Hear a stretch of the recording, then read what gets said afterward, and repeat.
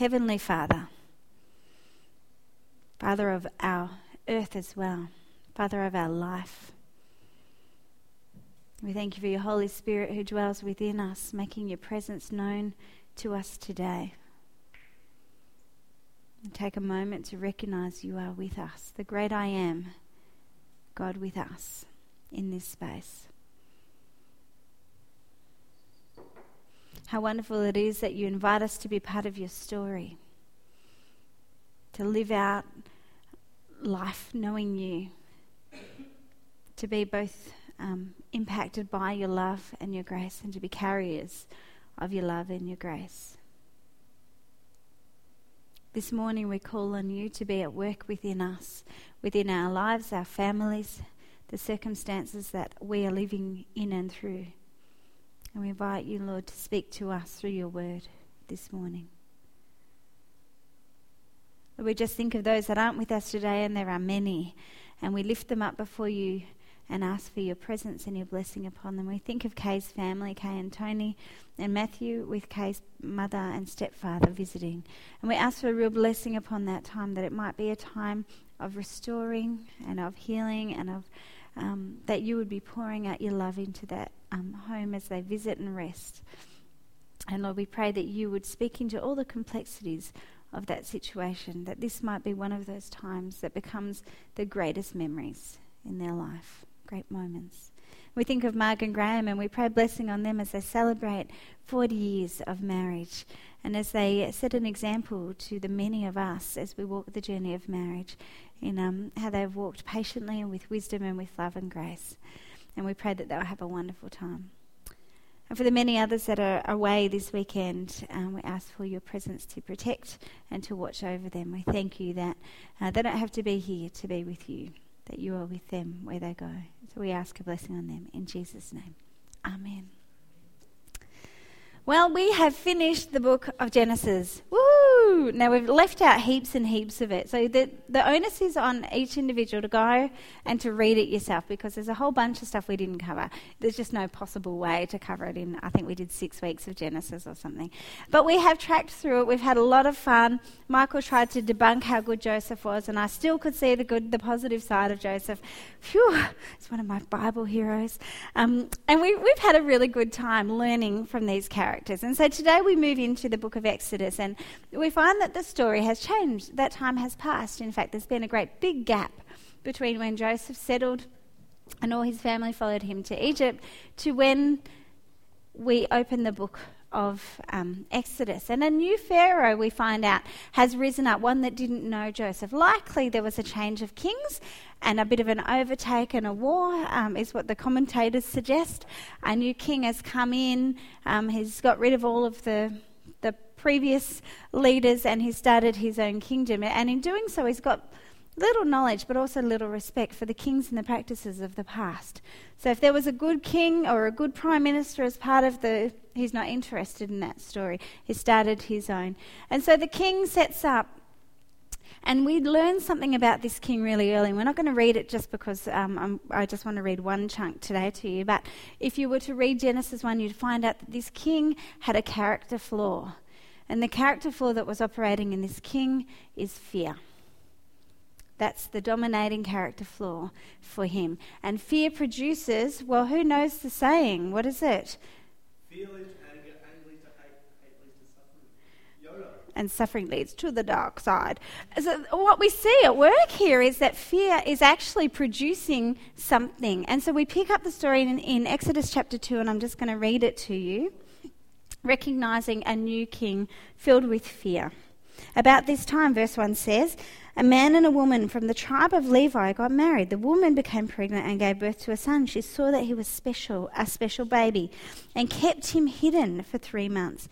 But when she could no longer hide him, she got a basket made of papyrus reeds and waterproofed it with tar and pitch. She put the baby in the basket and laid it amongst the reeds along the bank of the Nile River. The baby's sister stood there at a distance, watching to see what would happen to him. Soon, Pharaoh's daughter came down to bathe in the river, and her attendants walked along the river bank. When the princess saw the basket among the reeds, she sent her maid to get it for her.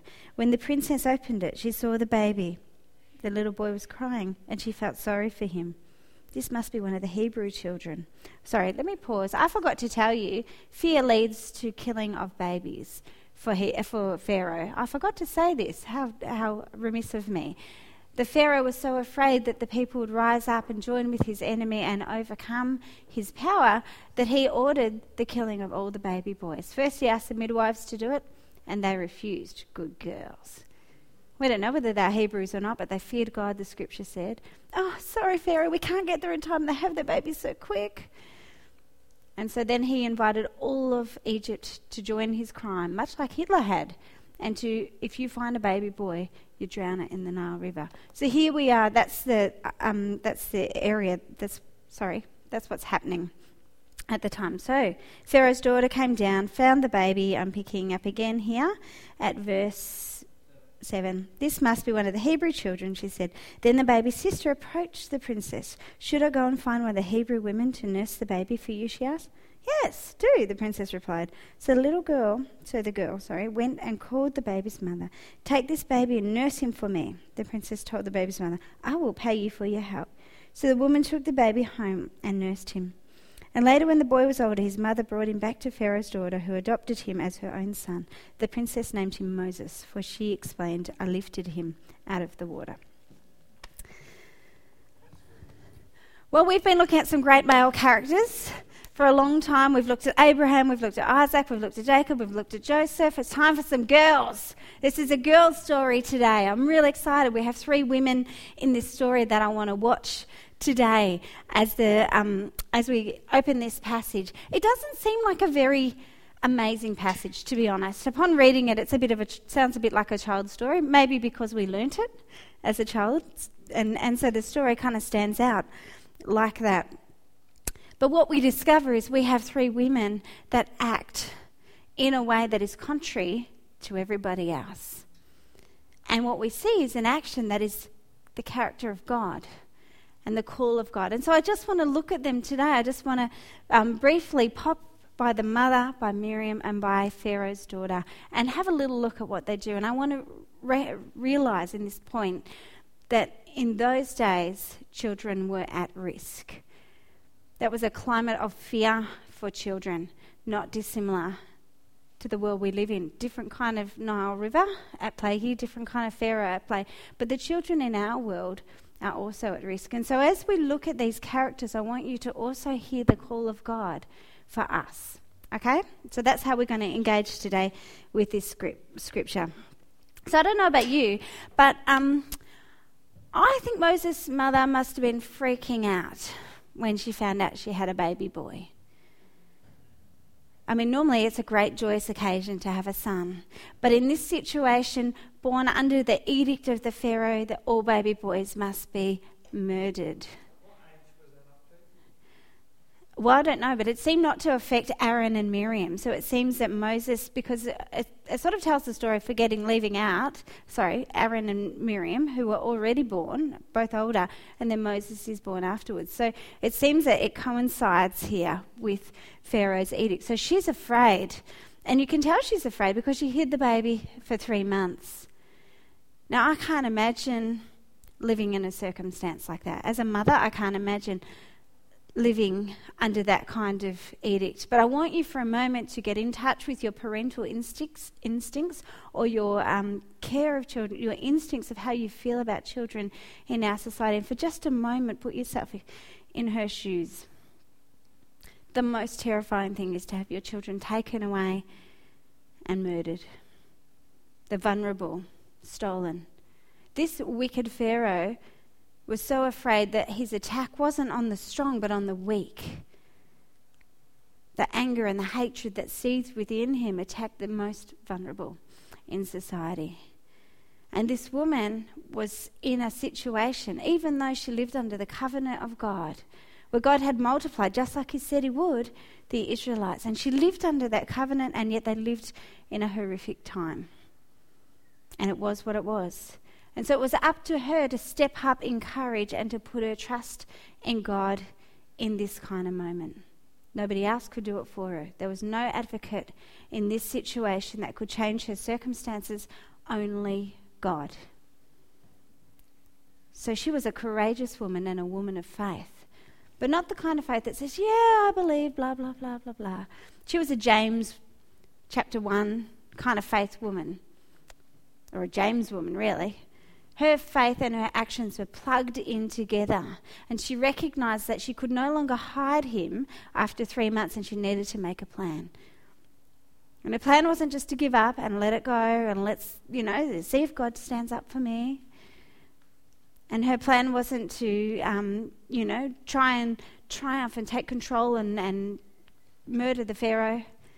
That's what I would have liked to have done. That's what I would have thought about as a mother. I think at that time, how can I knock off the Pharaoh to save my child? But her plan was to put her trust in God, to say, this child belongs to you, God. Now, she doesn't say any of this. As you read the story, she actually hasn't got a voice. There's no voice at all. But you can see by her actions the voice of what's going on here. Courage, intention. She's made a papyrus basket. She's put tar in it. She's not putting him out to sea to sink. This is a waterproof basket. This has got a protective cover on it. There's some protection. There's mother's care. But there's also an element of saying, God, there's nothing more I can do, and I place him into your hands. And there is an invitation within that for all parents, I think. There comes days, and I imagine this happens all the way through, and those of you who've got kids that are grown up will be able to tell me, that you ongoingly are taking care of your children and concerned about their well-being and keeping an eye on them and thinking, I wonder, will they be all right? I have this vague memory of my nana who lived with my uncle who was deaf, lived as a dependent all his life with her. And I have this vague memory of her in her early 80s saying, I need to live to 95 because that's when Uncle Lindsay can retire, and then I don't have to make his lunch every day and he can be taken care of. And it's just a vague little memory. But, she's in her 80s at the time making plans of how to take care of her children who would be grown up. And in the end, she moved into a nursing sort of village apartments because 2 spots came up and she wanted him to go in, and so she moved in as well against her wishes. She would have liked to have stayed in her house her whole life, and yet she made these decisions based on. So I imagine that caring and worrying about your children goes on a long time, and yet the invitation for us as parents, whether they're in utero or whether they're grown up, is to continue to bring them and put them before God, because we in fact are powerless. We don't want to abandon or just leave them and see what happens, but at the same time we can't control the circumstance, and we need to actively bring our kids before God and put our trust in God in a circumstance that is hopeless. It was hopeless. I mean, there was no guarantee for her of anything beyond God. So here she is, a great woman of faith. Our next character is Miriam. She's a little girl. I don't know how old she is. I forget what the gap is. But there's a little bit of a gap. She's the oldest in the family. But she's not grown up. She's still a little girl. And she's set beside the river. And I don't know whether her mum put her there or whether she herself volunteered. I wonder what will happen. What will God do? But here she is at the side of the river, and she really was taking a risk, because not only was she not doing whatever she probably should have been doing, but she was also risking the fact she might see something she didn't want to see. It's a dangerous place, the river, not a safe place for babies to float. And so there was a real risk for her. And sometimes I know as a person, I don't want to know about the risks that children face across our globe, because it makes me uncomfortable. I spent a little bit of time this week reading about children that work as labourers and children that work as slaves in our globe today. Across our globe there's 28 million people that are considered slaves, working as slaves across the globe. That's more than any other time in history, and certainly more than when the abolition of slavery was decreed. Many of these are children. Not only are children slaves, but they also are labourers who work from very early morning to late at night, quite often in agriculture, but not limited to, and they get paid a pittance. In fact, that's why they have children working for them, because they can pay them a pittance. And across our globe as we speak, there are children that are sometimes trafficked for that very purpose. And they work in agriculture, they work in sewing, they work in the sex industry, they work in chocolate industry. They work in coffee industry. There's a hesitation for me to say this, but in actual fact, because I don't want to know, if I don't read it, maybe it's not happening. But I'm inspired by this little girl, Miriam, who went there and was willing to see what would happen. More courageous than I am.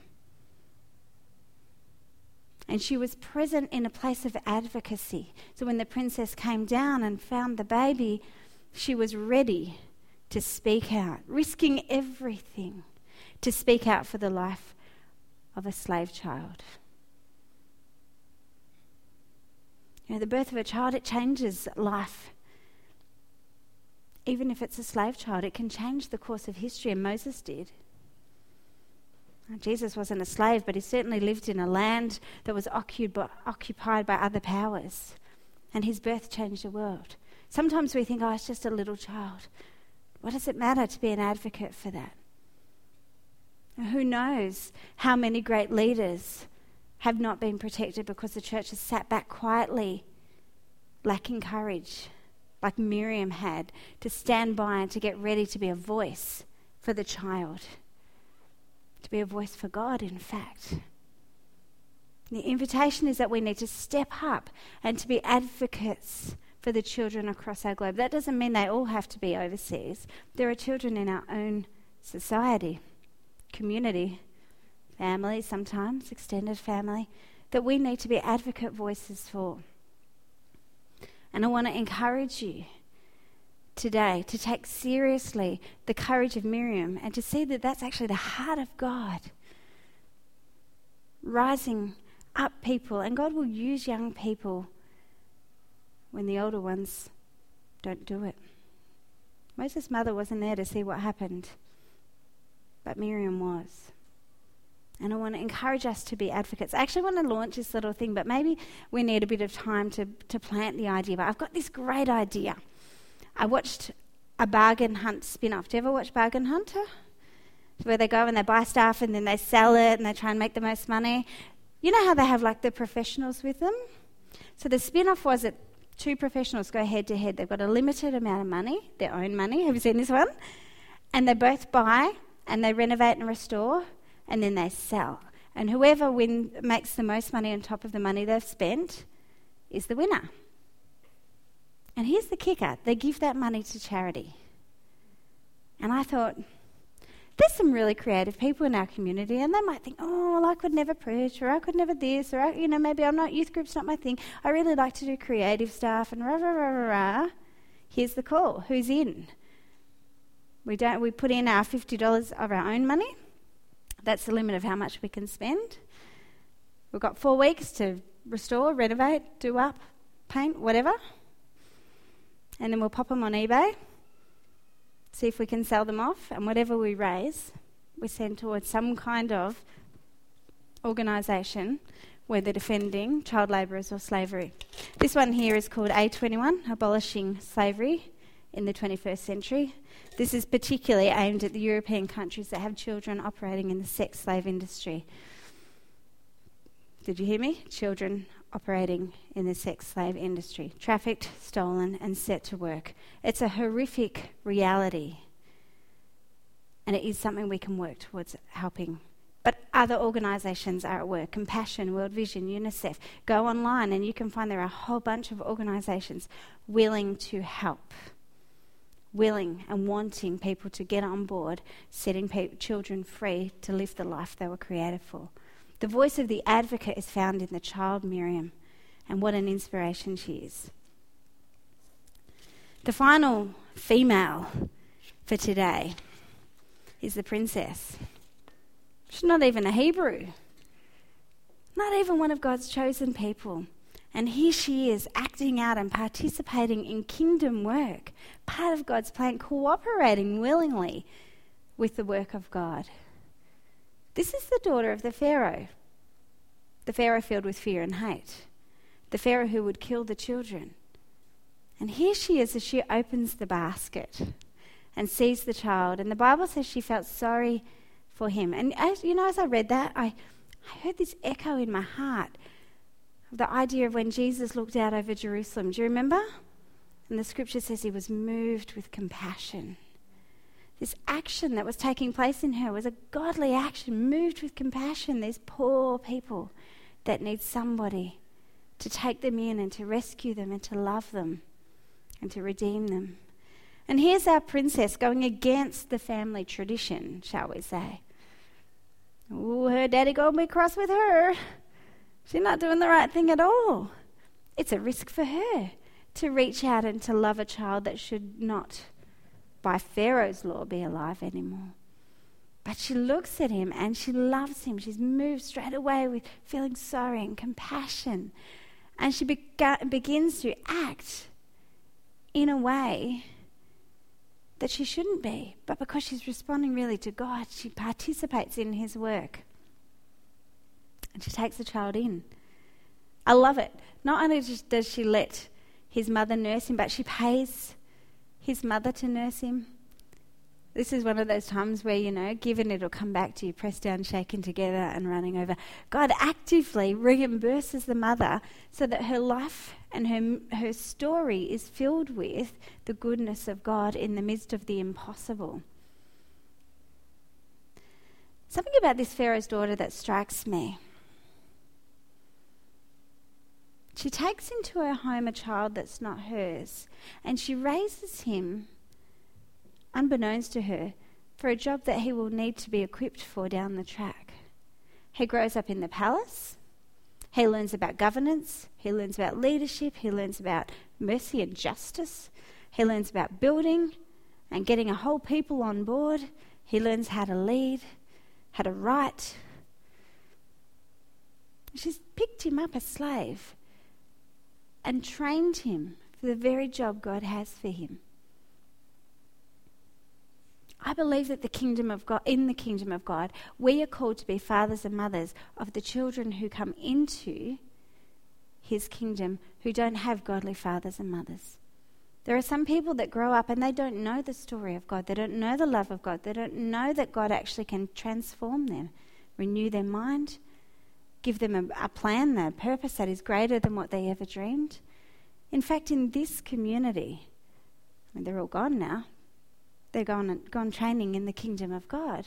But in this community, we have young people who have no heritage of God's ways, and they're here, and they need the community to rally around and to be fathers and mothers of the faith in this community. Thank you. Don't let them off the hook, Paul. What an incredible call it is for us to step up and to say, yeah, it'll cost me something. It cost the princess something, didn't it? And yeah, it might interrupt my life a little bit. But in actual fact, I have an opportunity to invest into the lives of these young people here that they might be all that God has created them to be. You guys know this story, but I'm going to tell you again. My mum grew up in poverty in a ghetto called Campbell, which was located at the zoo, or some of the zoo. It's not anymore, it's all zoo now. And she lived there with her father, and her older brother came and went, and her younger sister and younger brother again. Her mother didn't live with them. She was, in fact, not married to my mum's dad, and she came and went. She had a couple of other kids here and there, and the world was a poor, dark place. And my mum grew up in all government-assisted ghettos. So all the money they had was from the government, but it wasn't very much, and all the poor lived together. And she said, they would knit free us all, get us all to line up and just pour kerosene on our heads to knit free us all in one hit because we were infested. Communal wash houses, and just sharing of life in and out of each other's homes. And my mum's younger sister had 3 children. You've seen that show Love Child, where they go off and they have their baby? That's what happened to my mum's younger sister a couple of times in her story. It was a place of darkness. Into that place came a couple who actually couldn't have children, Laurie and Alva Hayes, and they came in to teach Sunday school. And they taught the children that Jesus loved them, and they taught them songs, and they taught them verses from the scripture, and they taught them ways to live. And through their message, my mum learnt that Jesus loved her, and she chose to follow him. And little by little, they trained her, and she taught Sunday school. And then she started to work alongside them. And then she went to Bible college. And then she met my dad. And my grandpa, well, that's what I call Laurie, he walked her down the aisle. And somehow between when she was a little girl and when I was born, they became family. There's people that had no children, in fact had many children, because they took children along into their homes. And they loved them and they taught them the way of God. And the generations that have come out of that have been generations that have taught the love of God to others. It's up to us to make a difference in the generations around us, to teach the young people that come in here God's ways, to love them, to nurture them, to welcome them into his kingdom. What an inspiration. 3 women from the story of Moses. From here on, it's blokes all round. But these 3 women were amazing women, courageous, faithful, advocates, became the voice of the slave and the adoptee, the mothers, the fathers. I want to encourage you to search within yourself and ask God, what are you calling me, God, to do with the young people in the world? Is it to be a financial advocate, to get on board something and bring about freedom, commit to a long-term plan? Is it to be just actually one day at a time with my own kids at the moment, but I'm going to put them down before God, or my grandkids, I'm going to pray for them, or to commit to praying for one of these young people that are part of our community every day, and you be the father or the mother that brings them before God and lays them there in his presence? Or is it to actually be an adopter, to take people into your family, to be the one who becomes a mother or a father, a speaker of life and truth? Children are central in the kingdom of God. Remember, he brought the child into the midst of them and he blessed them. And he expects that we will participate in the same kind of ways, being a blessing to children and seeing what those children will do for his glory. Let's pray.